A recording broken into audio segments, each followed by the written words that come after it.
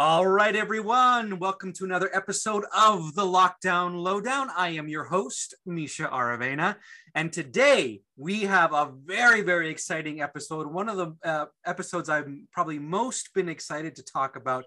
It's going to be very spirited, high energy, maybe even some cursing out there. And to our non-Canadian viewers, we are going to be talking specifically about the Canadian federal election we have coming up at the end of September. So we're going to be giving our thoughts, our predictions, how we feel, where do we see the future of Canada, what was bad before, what needs help, and all of those wonderful things. But before we begin, let me introduce my panel. I have Mr. Andrew Stupart. We are going to get down and dirty and fists are going to fly tonight, boys. Let me tell you, there's nothing that's going to be unsaid tonight. I'm going to have a black eye by the end of this episode. Pretty much, man. Pretty much. And I have Mr. Alex Pope. Gentlemen, start your engines. Vroom, vroom, vroom. Here we go. All right. So the very first question I want to ask you guys is, obviously this election, calling this election kind of came out of nowhere. Usually we know when election season is coming up. But our prime minister right now, Trudeau, decided to announce an election out of nowhere, and it kind of surprised everyone. And in my opinion, a lot of people are feeling negatively or maybe a bit indifferent, but there's a lot of maybe differences of opinions when it comes to why he did this and why he is doing this. So, Alex, I'm going to throw it over to you first and ask you, why do you think Trudeau called this election? What do you think he's trying to gain? What do you think he's trying to do? And how are you and other people, feeling about him calling an election during a pandemic? I forget where I heard this. It was in the news. Somebody said it. They called it Justin Trudeau's vanity election. And I think that just summed it up so beautifully. I mean, he's sitting pretty. He's prime minister and everything like that. But he's like, you know what? I just want to have my majority back. And all this is about is just because Justin Trudeau wants his majority. So he can push through whatever bills he wants. Bills like C-10, which was like, anybody that doesn't know, Bill C-10 attempts to take the government's outdated cultural regulatory mechanism, which is called the CRTC, and awkwardly apply it to the internet. This basically gives the government the power to meddle in the content that you see online. So anywhere from controlling the tweets, like if you tweet something out that just goes against what the government thinks is okay, it could get slapped with some sort of a warning or something like that. Also in terms of watching YouTube, things like that, you can be just watching your feed and then all of a sudden you've got CBC specials showing up, that are just puff pieces for Justin Trudeau. So basically, this whole election, especially because of the fact that it was in the middle of a pandemic. You've got Afghanistan where shit is hitting the fan right now. People just aren't in the mood for an election. And it looks like Justin Trudeau may have stepped on a rake and that might end up hurting him. Honestly, Elpo, I couldn't even agree more with everything you're saying. Like, I'm basically just going to echo what you said, because you're right in that it was such an inopportune, it was such terrible timing. You have, troops pulling out of Afghanistan, a lot of political stuff going on with how Afghanistan's being handled by the NATO group of nations, the States, Canada, etc. You have the pandemic, which is far from over. We're actually entering the fourth wave currently. So we're not out of the woods there yet. We've had wildfires out west. And we have, down south, our friends down south are dealing with a tornado. So there's just so much going on right now, politically, both in the international community as well as at home in Canada, that this is the worst time for for him to do this. And you're exactly correct in that he's trying to, you know, pump himself up and get this majority so he can push things through. But it's actually come back to kick him in the nuts, because at this point, the polls are suggesting that there's only a slim chance of him having a majority. And in fact, we might actually be calling the next prime minister the Honorable Aaron O'Toole. So we'll see what happens. And to be honest, I'm going to echo your sentiments exactly. When it was announced, my first thought was, you know, every government wants to be a majority here in Canada. We understand that because it's the most power. All the bills you pass go through. But I found it ironic, like, okay, so this year and a half, stay away from people. Don't go into large crowds. Don't gather indoors, but come out and poll and vote. Line up, you know, and wait for your turn to vote. And I'm like, okay, that's kind of contradictory.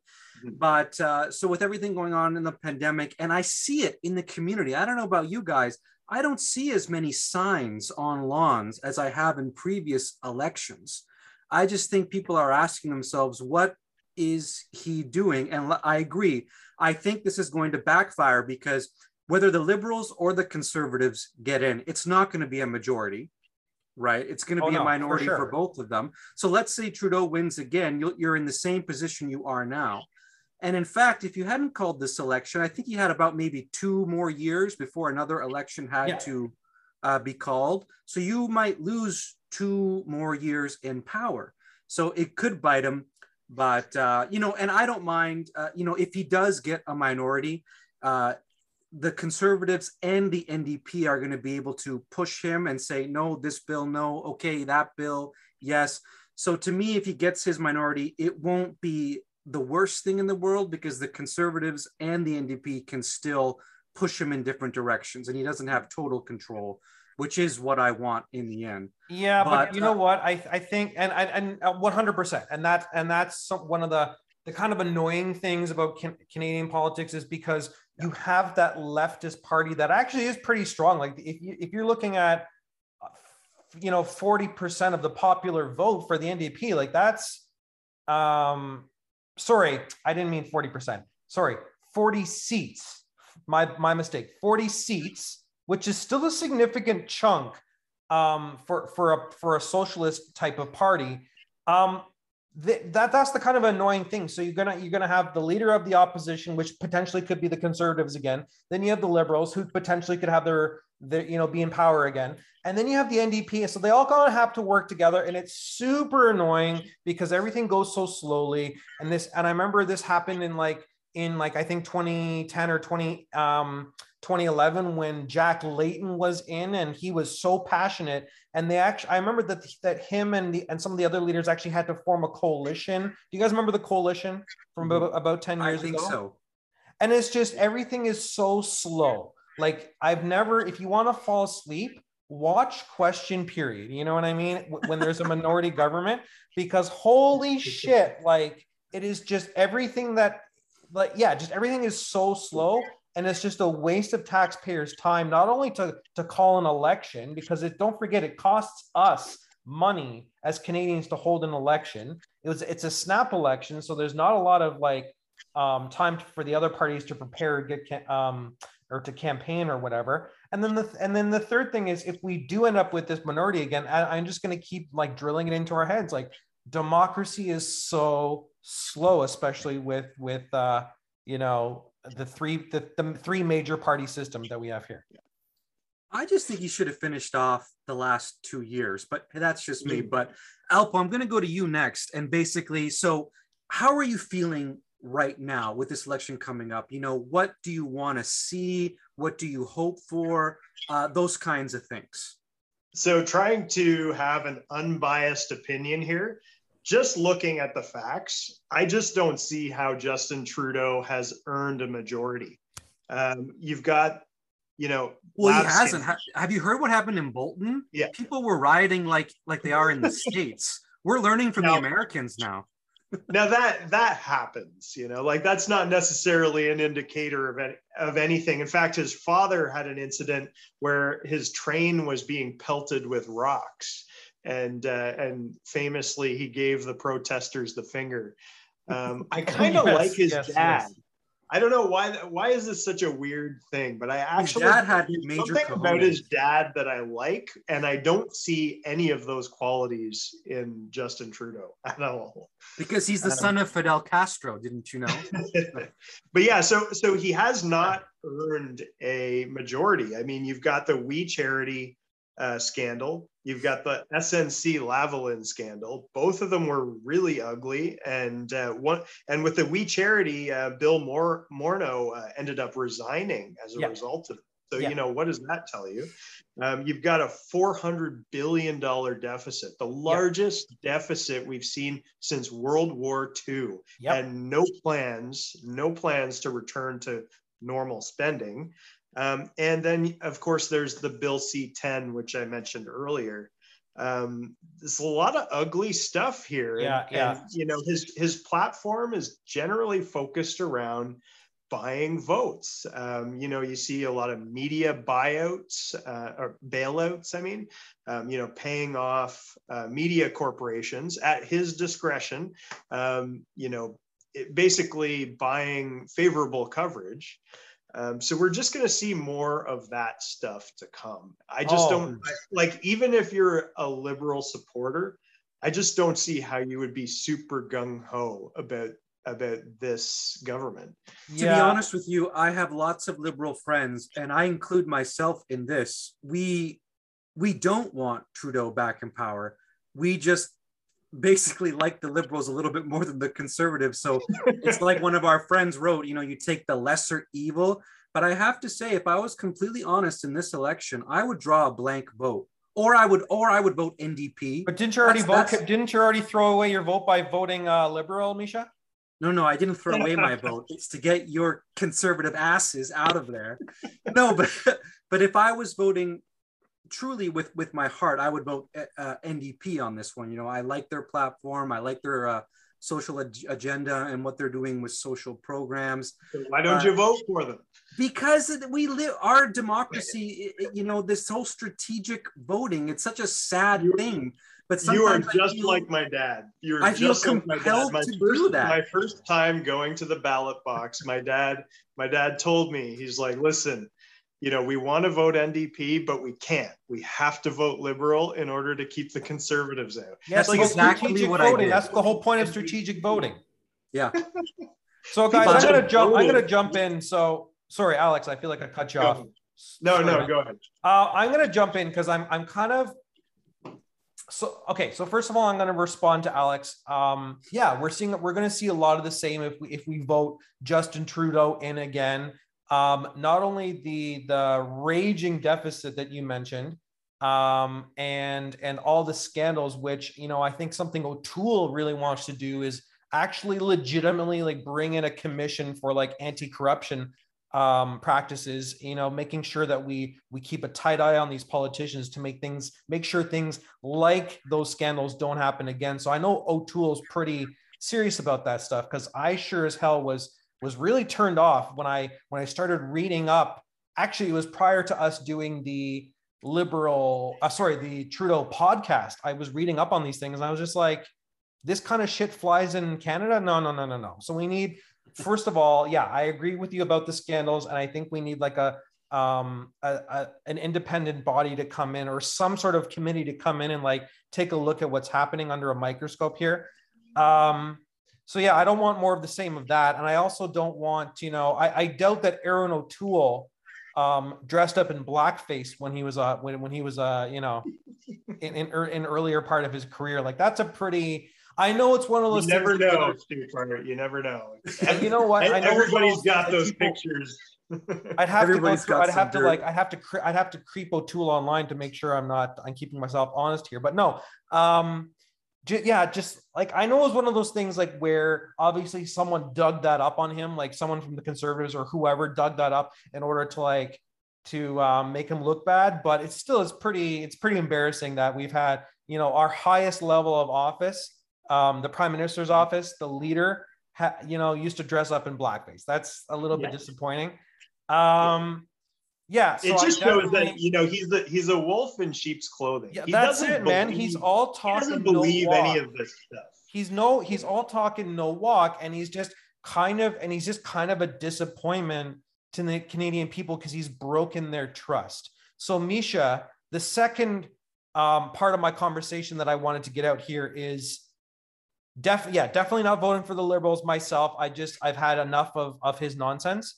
But I want to say that in a perfect world, if we had a surplus and everything was rosy and we had money to burn, which won't happen for a long time, but let's say that's the scenario, my heart and soul would be behind Jagmeet Singh. I used to be a very proud supporter of Jack Layton, and I was very like, me too. Oh, I was love Jack very Layton. supportive of the NDP, like you wouldn't believe.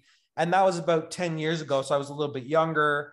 But now, like, looking to Alex's point, looking at that like 3, 4, 5, whatever $billion that were in the red, it just makes you kind of think like maybe now is not the time. And in fact, I want to thank one of our listeners, one of our fans, for piping in on Facebook today. I'll keep them anonymous for their out of respect.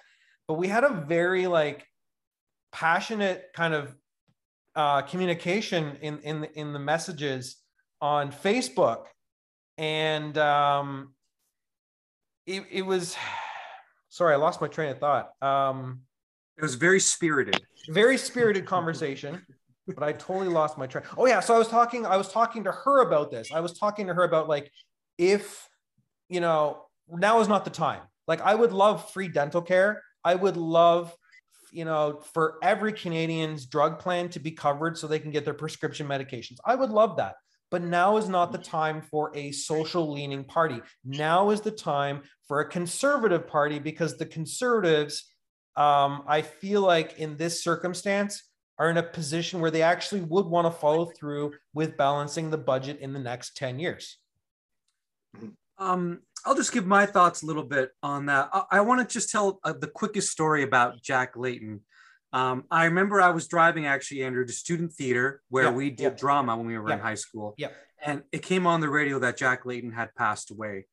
And I'll never forget, I stopped in the student theater parking lot, and I didn't go into the building, and I just sat in my car for 10 minutes and I cried. And that was the first politician that ever kind of impacted me that strongly. I had read about other great leaders, but I felt like I knew him without really knowing him. And I thought when he passed away, the NDP got set back 10 years. But that's another story. In terms of the deficit, I think we can all agree that's a big thing that we need to get behind. We need to, balance the budget. Yes. Here's my problem with the Conservatives' way of doing it. Why I always usually vote Liberal and NDP is because conservatism, they always just care about the economy and money, and they don't invest in people. And what the Conservatives will do is that they will pay this deficit by taking away from funding social programs. A great program that the Liberals and NDP have been fighting for years is universal childcare. Now in Saskatchewan, it's becoming a reality, right? And it looks like it may come into Ontario, where they will subsidize your childcare. So you will either pay nothing for your childcare or very, very little. The average Canadian spends about $1,200, $1,300 a month on childcare. Alex, you're about to have a little one, right? Andrew, you might be having a little one soon. Wouldn't it be great when it's time to go to daycare that you don't have to pay for your child's daycare, or very, very little? That won't happen under the Conservatives. That they will take the money from that and put it back into the economy. And that's just one example of a social program. And that's why I always go Liberal and NDP, because like I said, they invest in people. You know what? I'm gonna counter that, actually. Stoops, give me a second. Sorry, man. Sorry. Go ahead. Here we go. Okay, so I'm going to challenge you a little bit on that. So the Conservatives are planning on scrapping a $30 billion childcare plan. That plan, as it stands right now, is to bring the cost of childcare down to $10 a day per child. Basically what they're going to do is transform the existing childcare expense deduction into a refundable tax credit, covering up to 75% of the cost of childcare. So this idea that they do nothing for social programs and things like that, I don't see that. I see that there are plans in place, and in a lot of places, it just makes more sense. The way that they're going about it is just more sensible. For example, their climate change plan is a proposal for a personal low carbon savings account. So rather than doing like a carbon tax, it's like when you pump gas into your car, you pay a little bit more, and that money goes towards some sort of a credit, like if you were going to buy a bicycle or a transit pass or something like that, right? So rather than just taxing people more, and people aren't going to change their behaviors just because they're being taxed more. I'm still going to drive my car and that type of thing. It's also offering like some incentives in ways that don't just leech money out of the economy, if that makes sense. I see, just before you chime in there, Stu-Part, I see what you're saying, Alex. It comes to one of those things where I now say, okay, sounds good, show me. And I know you can say that with like every party, right? Trudeau has said a lot of great things and then nothing really happened. But I feel like that's politics in general, you know, say what the people want. You don't really have to do it though, right? I mean, you should, of course. But what would be the harm of a minority conservative government? And, you know, again, I think a majority government is something that you have to earn. And if they had that minority government, they could show that these are plans that they're actually working to put into place, and then try for that majority maybe next time. I don't know. I think I've seen a different angle that the conservatives are trying here. I think they've realized that things like, being anti-abortion, climate change denial, things like that are not working for them. So there's certain issues that I feel that they've capitulated and been like, okay, listen, these are things that matter to Canadians, and we are going to push forward issues that matter to Canadians. I'm seeing a big change here, especially this election. For sure. No, Alex, I have to agree with you there. Again, I'll restate the fact that 10, 11 years ago, I was a very loyal supporter of the NDP. And as you and I have discussed previously, as you age a little bit more, maybe get into your 30s and 40s, you start to get a little bit more conservative. That's just how a lot of people are.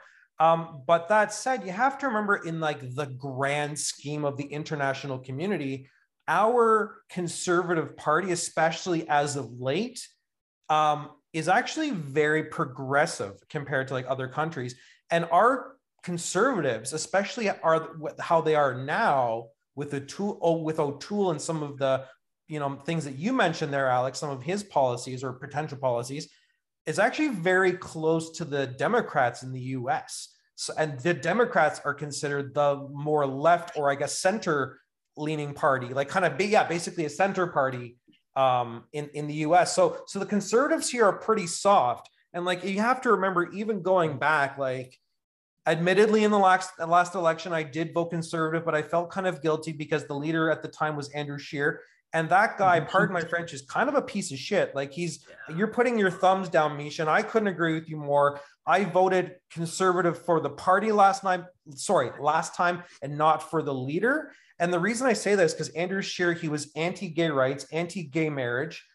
You could see that he was just like all around, like just a giant homophobe, like overall. Weasel too. He's a sneaky weasel. And you could just tell, like, he's very set in his ways, and he's very socially conservative, where I think Aaron O'Toole is a little bit more progressive. He actually said he would stand in the Pride Parade with the condition that the police can as well in uniform. So, and I feel like they do actually care about climate change. Like, a lot of the times in the past, there's been a lot of, like, as you said, Alex, denial. But like, I actually read through his plan today, I looked at his plan from all angles and like, yeah, there's healthcare stuff in there, like mental health he's really pushing. But then on top of that, when it comes to the, to the climate stuff, he's acknowledging it, which is great. So I think my point that will probably echo what Alex was getting at earlier is just honestly, the conservatives have changed. I'm not saying they're perfect.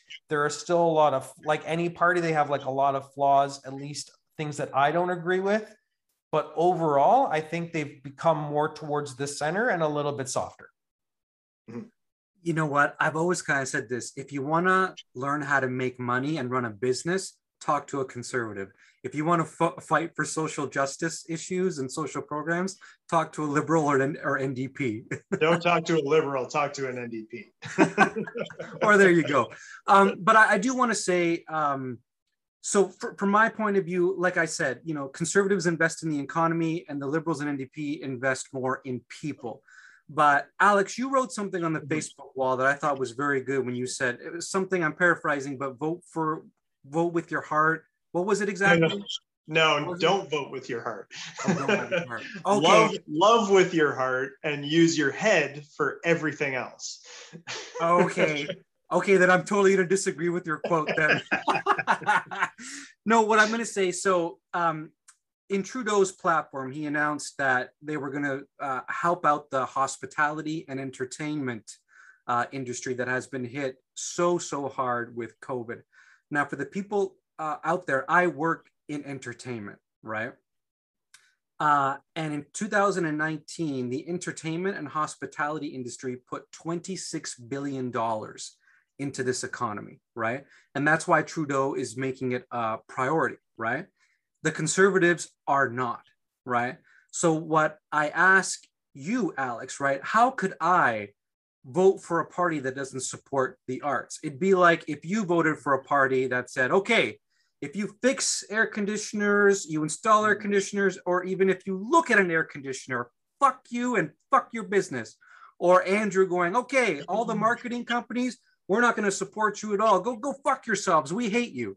How could you vote for those people? So when okay, sorry, are you asking me or? Well, okay, I guess I'll ask you guys. But what my heart and my head tells me, I'm looking after my interests as well, right? Okay, go ahead, Alex. Yeah. No, I think that you definitely, an artist in Canada, you've got the deck stacked against you, no question. The problem with how the Liberals handle the arts in Canada, I feel that quote unquote supporting the arts is a guise for having control over the media, right? The Liberals, there's no question they have a certain amount of control over the media that the conservatives do not. The only real conservative newspaper is like Toronto Sun News, and you can, I would argue that there's a couple more, like Globe and Mail, National Post. Not the Toronto Star. I think that's debatable. But yeah, basically the CBC is, without a question, an extension of the Liberal Party. It's basically running the campaign for them. So, there's they're definitely going to be against that. I think there's a lot of problems with the government, controlling the arts, right? Because whenever you inject money into something, you control it in a way. So, when it comes to just like free expression, free speech, things like that, I think there are much greater implications when the government is funding these things. And it's like, I don't think that it's a good thing to get a government handout to make your movie or to make your television show. I know that, like, being next door to the Americans, in a lot of cases, there's just no other way to do it, to get like tax credits and things like that.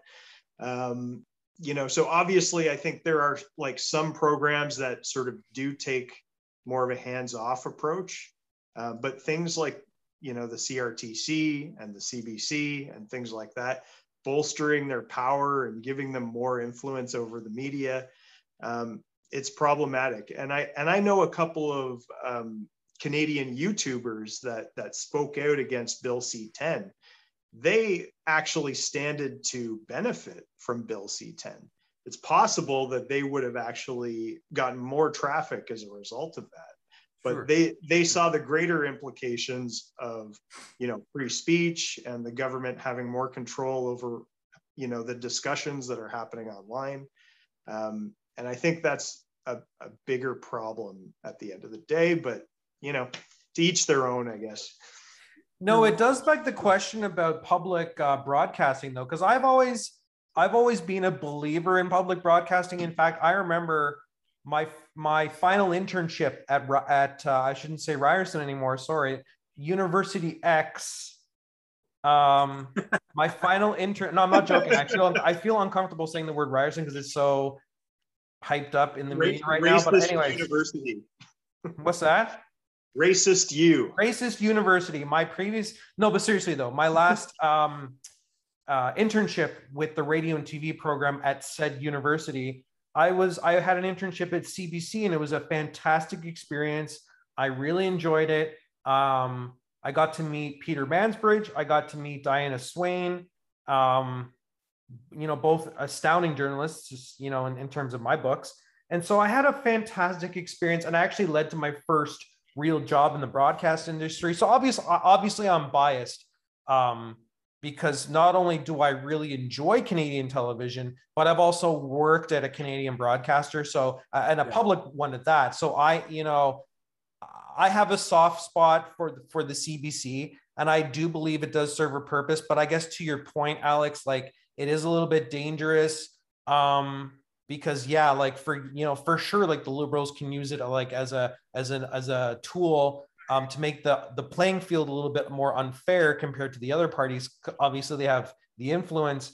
But I guess, I guess what's interesting, do you guys remember when Harper tried to basically like not shut it down, but he was like so against the CBC. So there's the Conservatives have had a history of really not liking the CBC. And I wonder if, is that like a right wing thing, or is like, what do you guys think about, how do you guys feel about public broadcasting in general? I mean, Alex, you already started getting into it, but I want to open that up a little bit more. First of all, how do you feel about public broadcasting such as PBS or CBC? And then on top of that, depending on like who gets in, what do you think the future of the CBC will be down the road? If the Conservatives get in, I don't think you're going to see a huge change with the CBC. Any proposed bailouts and things like that probably aren't going to happen. Like extra money isn't going to go through, but I don't think anything like defunding the CBC is going to happen. I didn't see anything like that in their platform. It is the number one news outlet in Canada, if I'm not mistaken. I think that'd be a bad call. But to be honest with you, Andrew, that's not really my world or area of expertise, and I've never noticed it. It's not like watching Fox News where it's so evident this is supported by the Republicans. So I've actually never. I always just, this is like a news station and they delivered the news. Great. But I will change it to something else. For me, how I feel in this election, no matter who wins, the Conservatives get their minority or Trudeau gets his minority, it's a lose-lose for me. I've been disappointed with both parties. Like I said, I just picked the lesser of two evils. But I'll go to you first, Alex. What do you hope for this election? What do you think is going to happen? And the party that you're choosing, what do you want them to focus on? What do you want from this election? Well, anybody that listened to the Justin Trudeau podcast should already have an idea of how I feel. I would just love to be able to utter the words former Prime Minister Justin Trudeau. That would be my dream come true. You may. Now let's say that dream does come true. I'm not going to count my chickens before they hatch. But yeah, there's a few things that they mentioned in their platform that I am like very interested in.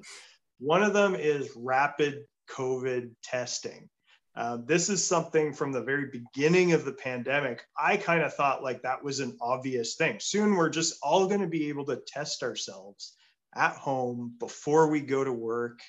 And that's just going to, reduce the amount that the pandemic is, reduce the amount of, transferring the disease to everybody else and that type of thing.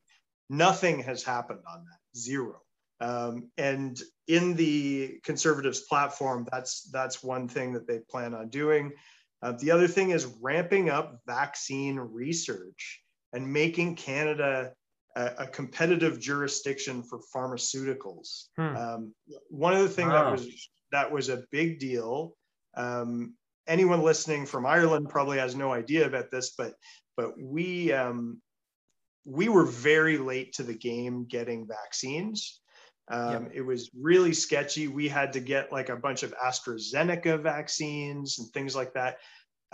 Trudeau actually made a deal with the Chinese government. The Chinese government promised us some vaccines. And of course, big surprise that fell through. And we were left, who knows how much money that cost, but we were left with no vaccines. So now that they're finally starting to roll out, we have the Americans to thank for that. It's very apparent that like the offshoring of pharmaceuticals to China or other countries is really bad, not just economically, but it's also really bad in terms of our own security and future pandemics and things like that. Like we need the ability to make our own vaccines and not have to rely on other countries that also need those vaccines. So investing more in science. Yeah. In a way. Yeah. Innovation, science, bringing some of that industry back to Canada. I love that, Alex. It boggles my mind that we had no infrastructure or no lab facilities available to make vaccines. It blew me away. Oh no, Alex, that's a really great point. I didn't even think about the COVID stuff as much, which maybe I should have in retrospect. But what I was thinking, what I liked, what you guys both said was science and innovation and research, and that's something I like. In fact, I think he's doing a lot to like make it, incentivize investors to invest in tech startups, because we want brilliant minds at work, and we want to give opportunities to those companies, and anything we can do, whether it's a tax credit or giving an incentive to an investor. Like I want to see more tech companies thrive. I want to see more small businesses thrive. I want to see more research development, efforts arise, especially when it comes to things like electrical vehicles, or just like any sort of green technology. I think that can be done through tax incentives for sure. And that was a big part of his platform, or it is, I should say, a big part of his platform is kind of investing in those different things. Because you can't underestimate the power of investing in small business. And as someone whose fiance is a fearless small business owner in a very competitive market in Toronto, and I have to give her a huge shout out because she's had to go through so many trials and tribulations during the pandemic. And then obviously we have the crosstown, rail transit going through. She has competitors in the mall, there's construction, and she's powered through all that. And I think what she needs now is, a party like the Conservatives who are going to back her either with tax credits or other incentives or just any sort of system that they can put in place to help these small businesses, whether it's nail salons, restaurants, hair salons, or a bookstore. It doesn't matter. Small businesses are the backbone of this country, And that was actually going to bring me to like the higher level point that I'm going to make is like, don't underestimate the power of tax cuts. I'm not saying, cut taxes to the point where we have no social services. That's not what I'm saying at all. What I'm saying is if you cut taxes here and there for certain things, what it does is it puts more money back in Canadians' pockets, which allows them to spend more, which in turn makes the economy thrive. And in turn, those small business owners profit and everyone wins because the economy is stimulated because people are spending because they're not being bogged down with taxes as much. So I know that it seems a little bit backwards because people are saying, well, if you cut taxes, we're not going to have this, that, and the other. And yeah, there's validity to that. I have friends who are teachers. I have friends who work with children with autism. I have friends who are PSWs. So there's a lot of services that I don't want to see cut. At the same time, if we can find that balance, and I'm hoping that the Conservatives can find some balance, like we can still have social programs and find ways to, maybe cut taxes here or there for certain things. And again, put money back in Canadians' pockets. Do you guys agree, disagree? I want to go back to one point you said, Andrew. I don't believe the Conservatives when they won't cut from social programs. I ain't buying it. I don't think they're going to do it. But in terms of the small businesses, I'd love to hear your opinion on this, Alex. What are they going to do for small businesses? Stoops, I guarantee you that if the Conservatives had been in power during the pandemic, right, I don't think CC would have that nail salon anymore. I think it would have been gone. She wouldn't have gotten the CERB. I don't think she would have been, or it would have been even tougher going because the Conservatives, they wanted to screen everyone for the CERB. And one of the why not? Why not? No, because it would have taken so many people. I know many people that did not need CERB, but they collected it anyway. No, absolutely. Some people did abuse it, but if you had screened everyone, that money would have taken so long to go out, and there was way more people that needed it that didn't it. And Trudeau has done some good things, and one of the best things he did was say to the Conservatives, no, we know some people are going to abuse the system, but a lot of Canadians really need this and they need the money now. CC wouldn't have gotten that money until maybe next week from now. It would have been and you know late. What? Maybe there's validity. I'm not discounting what you're saying because there's probably validity in the fact that if they did want to screen harder, there would have been more red tape, there would have been more bureaucracy, and there would have been more time ultimately to get the aid out there. So you're very possible. It's very possible, I should say, that hypothetically in the past, if we went back in time and the Conservatives were there, it could have happened. But I think moving forward, looking what they're going to do, they do have a loan program that they've proposed. They have proposed, again, incentives for certain types of businesses that are innovative or working on green technology. And then on top of that, as I said, like they also have different programs and as well as just a general feeling about a general sort of platform, I should say, about cutting, tax incentives, I should say, for small businesses. So I think really what I'm trying to say here is by having the economy and businesses, especially small businesses, in the lens of a politician and as a major part of their platform, you're actually going to be doing Canadians justice in the long run. I just want to jump in there. Canada Job Surge Plan. That's what they're proposing. That does two things. Number one, it restores the 1 million jobs that were lost during COVID. Their plan is to get those 1 million jobs back in 1 year. And the other thing is a lot of, so number two is getting people back into the workplace. A lot of small businesses, their main struggle right now is not having enough staff. I just went into a little cottage resort just recently after a camping trip, and we just went in just to have a meal. And I've never seen this before, but like the waitress came up to me and just said, listen, I don't know when your food's going to get here. We've only got one cook in the kitchen. We're horribly understaffed. We can't get our employees back. All collecting, you know, whatever they call it now. It used to be CERB, now it's something else. CRB, I think. CRB. Yeah, whatever it is, CEWS or something. Yeah, like that's a really big thing for employers right now. They just want to get back to normal, get their employees working again. So as it stands right now, their plan is to pay up to 50% of the salary of new employees for 6 months. Yes. Following phasing out of the CEWS or CERB or whatever you call it. So the plan is to help the small businesses by getting people back to work. And you get people back to work, people are making more money, they spend more, better economy. So I don't know.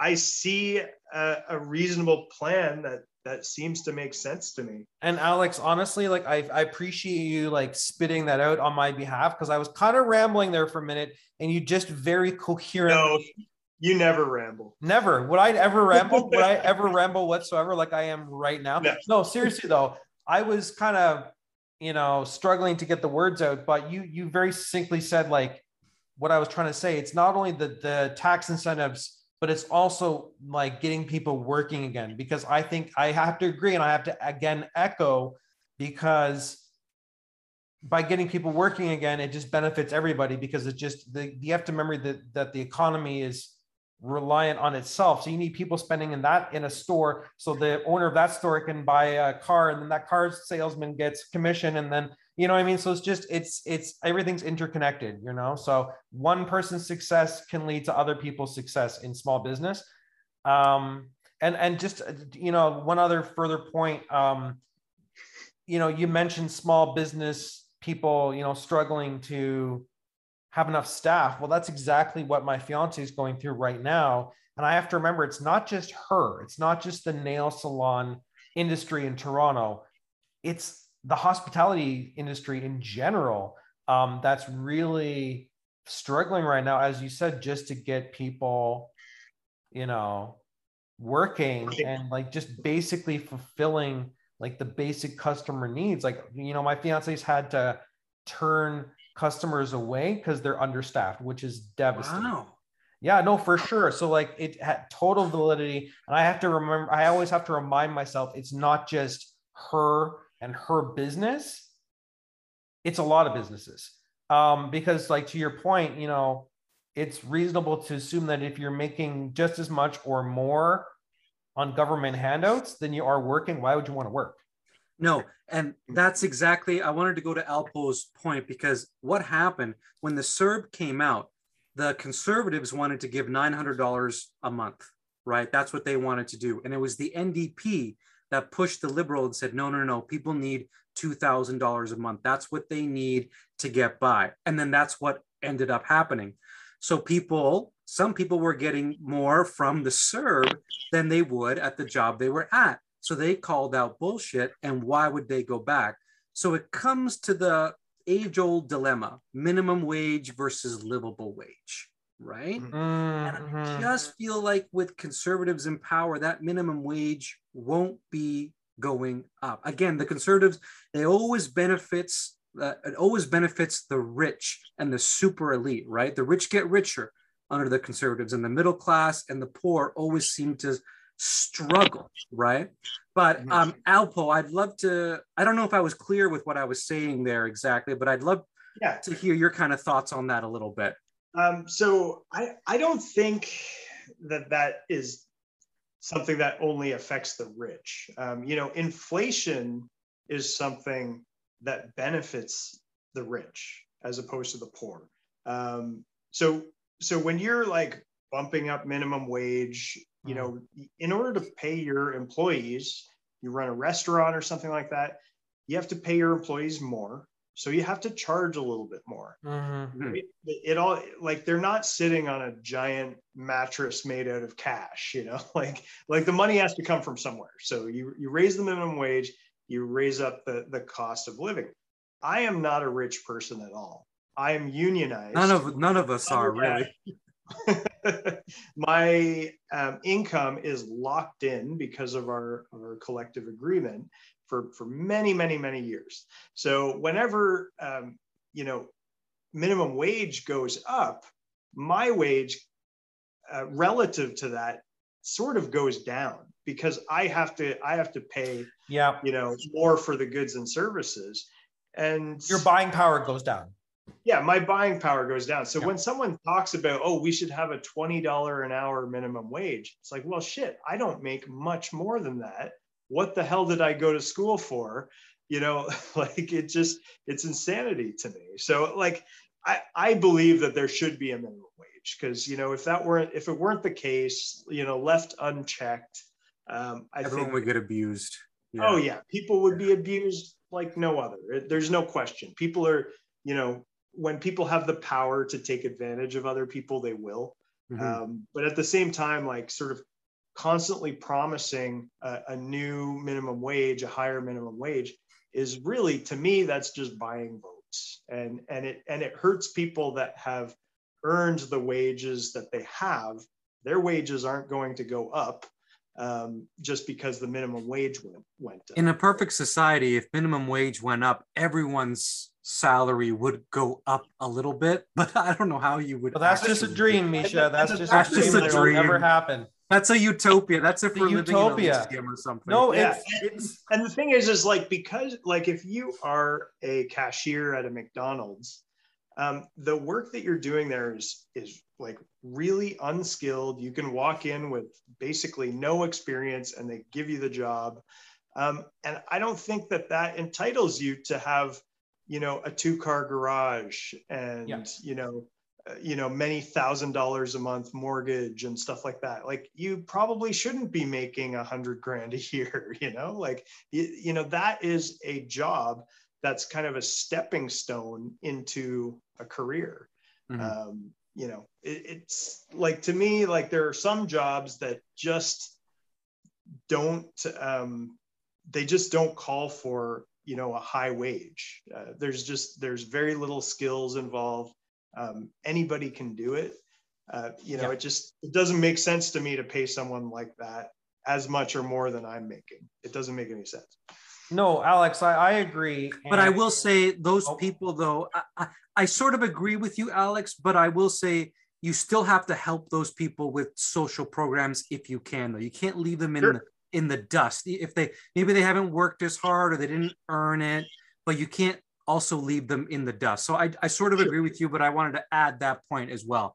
Andrew, sorry. Yeah, no worries. I guess I just want to, first of all, I'm acknowledging both sides, and I agree about competition, because you want to be motivated to move beyond that McDonald's cashier position, whether that's up to a manager or a regional manager, whatever, McDonald's, maybe that's your thing, you want, whatever, or whether that's going back to school and becoming, a business professional, getting your MBA, or getting a technical skill like you have, Alex, and then being paid for a special technical skill that you've learned, and then you've earned that wage. So definitely there should be some incentive and motivation for people to move on from where they are and climb the ladder or progress in their careers and make more money. But I guess what, the way I feel, generally speaking, is we always need that bit of a safety net. And remember how I'm going to go back to what I said earlier. In a perfect world, if we didn't have a huge deficit, bleeding money, I would back the NDP, because we have to recognize that if they had a chance of winning, I would. If they had a chance of winning, and don't forget, the NDP did become the leader of the opposition back in Layton's just before he passed.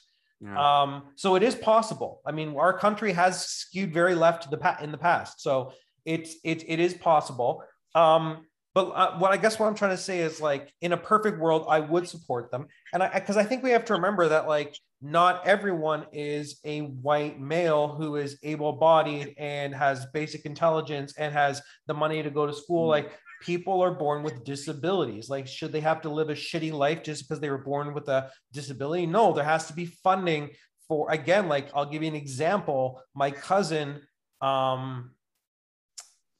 teaches or one-on-one, like, spends time one-on-one and like acts as a I guess mentor or teacher for these people with autism. You can bet she's probably voting Liberal or NDP, because we need those safety nets. We need support for the either mentally or physically challenged community. Okay. We need to recognize that people are born into poverty and or abusive homes or a single parent home. And so there's or just being Black, or you know what I mean, or native Canadians, like, oh my God, how poorly they're treated here, and how much drug and alcohol addiction, just by the culture and by, as a result of how they've been treated, that's embedded in their the way of life, which is really sad. So being a minority as well, we need a safety net for anyone who's being given the shitty stick in life, or just going through a rough time, or needs EI because they were laid off from a position, even they're competent at their job, but they got laid off due to massive layoffs, right? So we need safety nets for all those people, okay?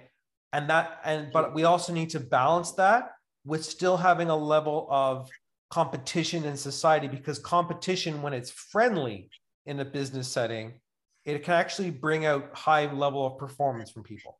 So I think we need that balance in society. And I think that currently the Conservatives could bring that balance between, here's your safety net.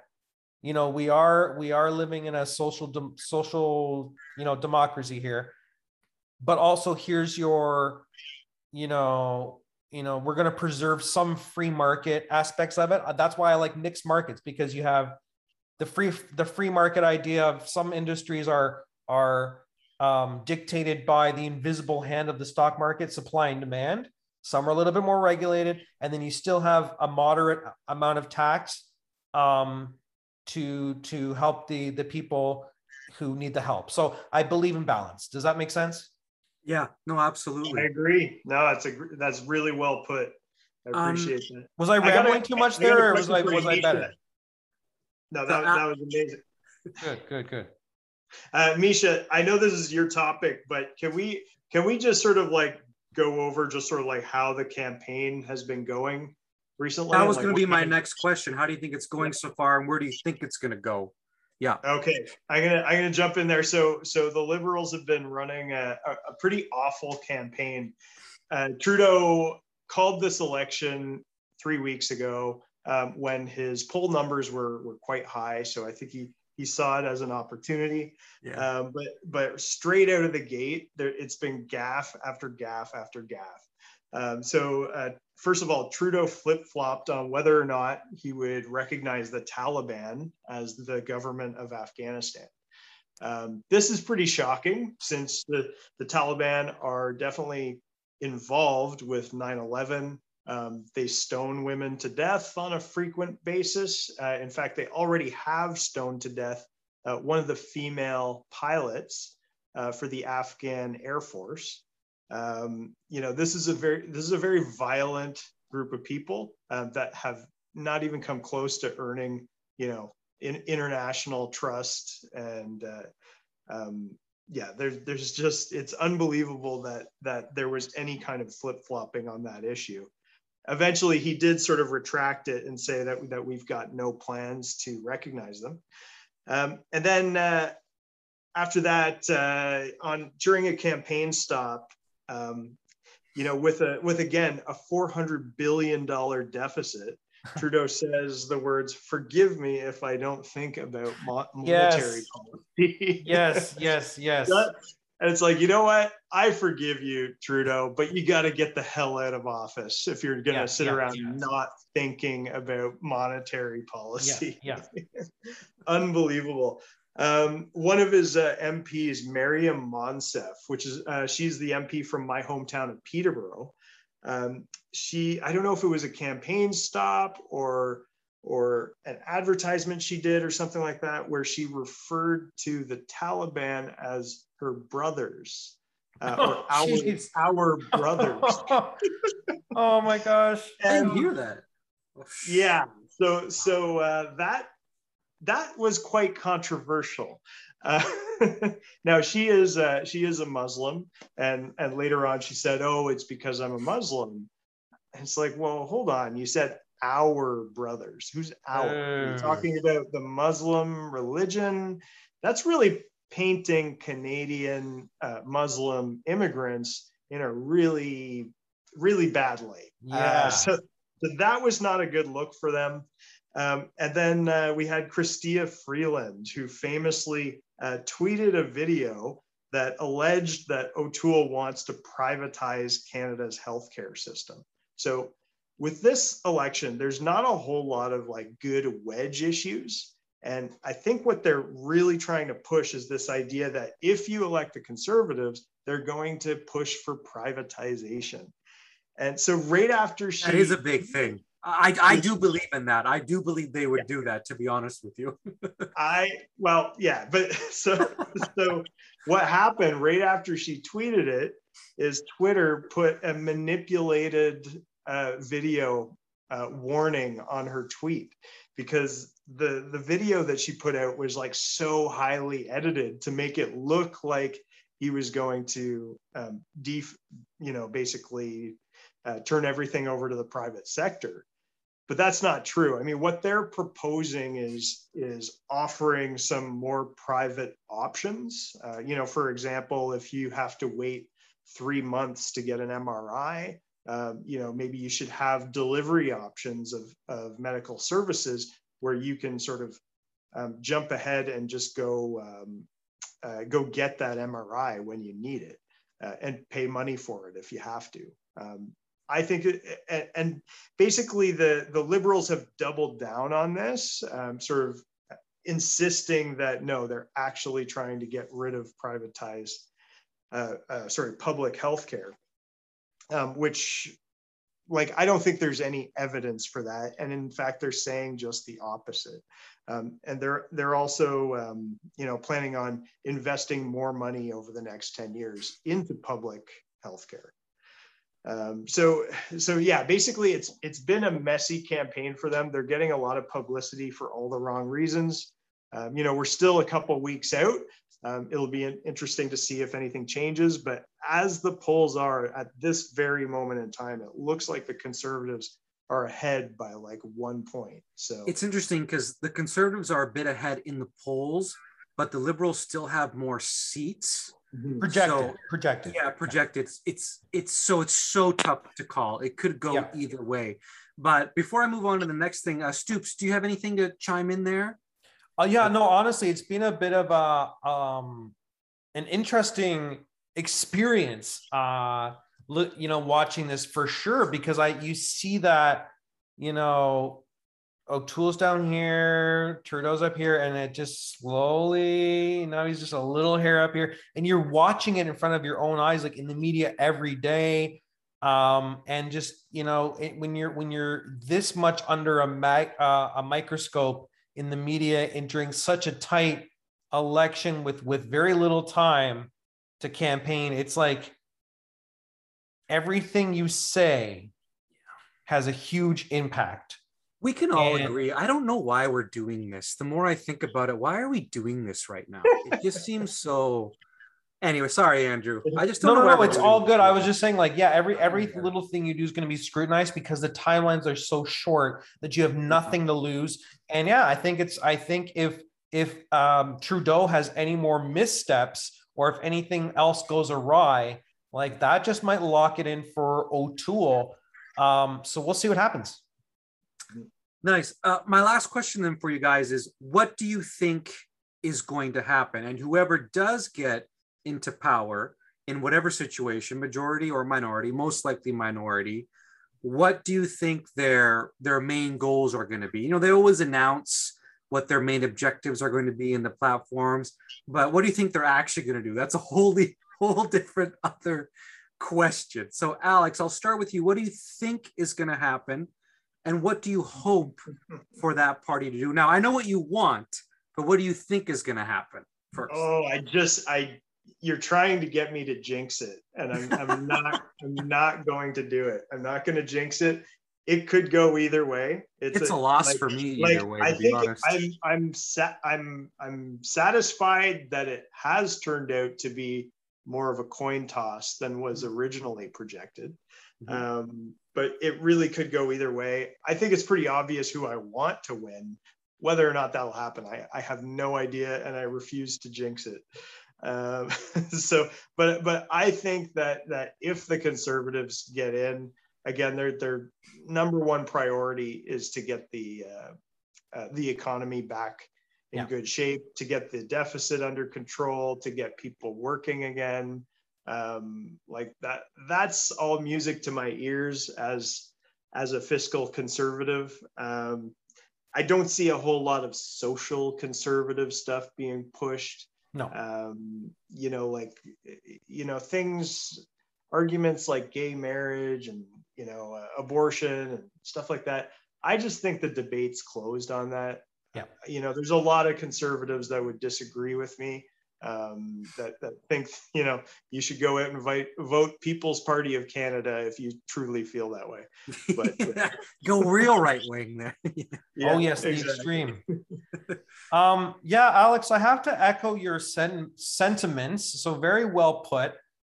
What I'd like to see is this, again, softer conservative party.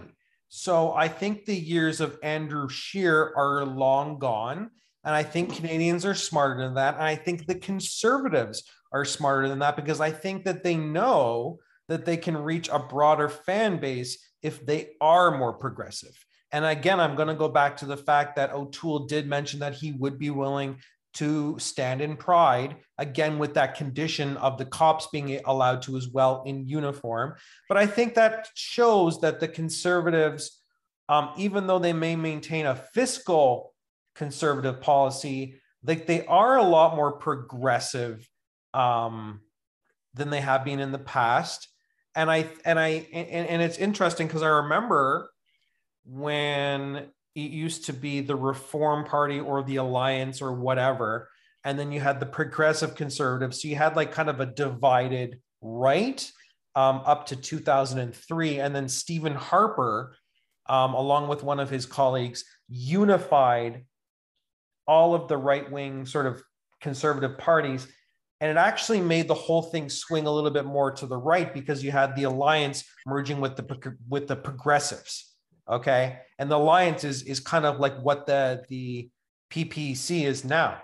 They're kind of, I wouldn't say extremist, but they're a little bit further to the right. Okay. And so I'm glad that the pendulum is swinging back left again. And I hope that if O'Toole does get the opportunity to lead this country, which there's a chance he may, that he continues to, that he actually fulfills his promises of working, on the economy and jobs and all that economical stuff. But at the same time, I want to make sure that he maintains a equitable social status in this country. Yeah. I just want to say that the Conservatives in this election are fighting for relevance more than ever before. I think that they're on the verge of becoming like an NDP, only 40 seats kind of party. They're in very dangerous territory of just being relegated to just one of the smaller parties. So I think they are working really hard to sort of redefine the image of the Conservatives. And I think so far from what I've heard, that Peter O'Toole seems to be doing pretty well on the campaign trail. So we'll see. I think for this election, for me, as I've stated, it's a lose-lose. Obviously, I would want the NDP, but that's not going to happen. So I guess a win for me would be if the Liberals retained their minority and the agenda was to get that deficit down, but without trying to get rid of those social programs like the universal child care and some of the CRB, the EI. We didn't talk about that much, but I feel like the Conservatives would really block a lot of those things.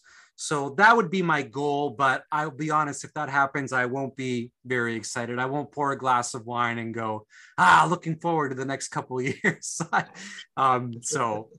This election, for the longest time, I've felt it's a loss either way for myself. But guys, before we wrap this up, do you guys have any thoughts or anything else you want to throw out about this election?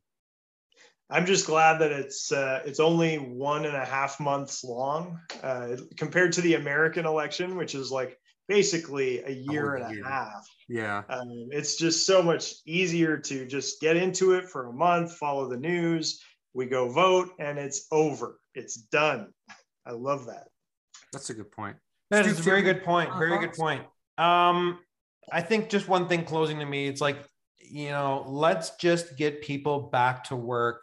Let's do what we can to stimulate the, small businesses and get people back in restaurants, back in local barbershops and nail salons, and get the staff back in there as well, so we can meet those demands of the public for these services. So let's get people back to work and get the economy opened up again. No more lockdowns.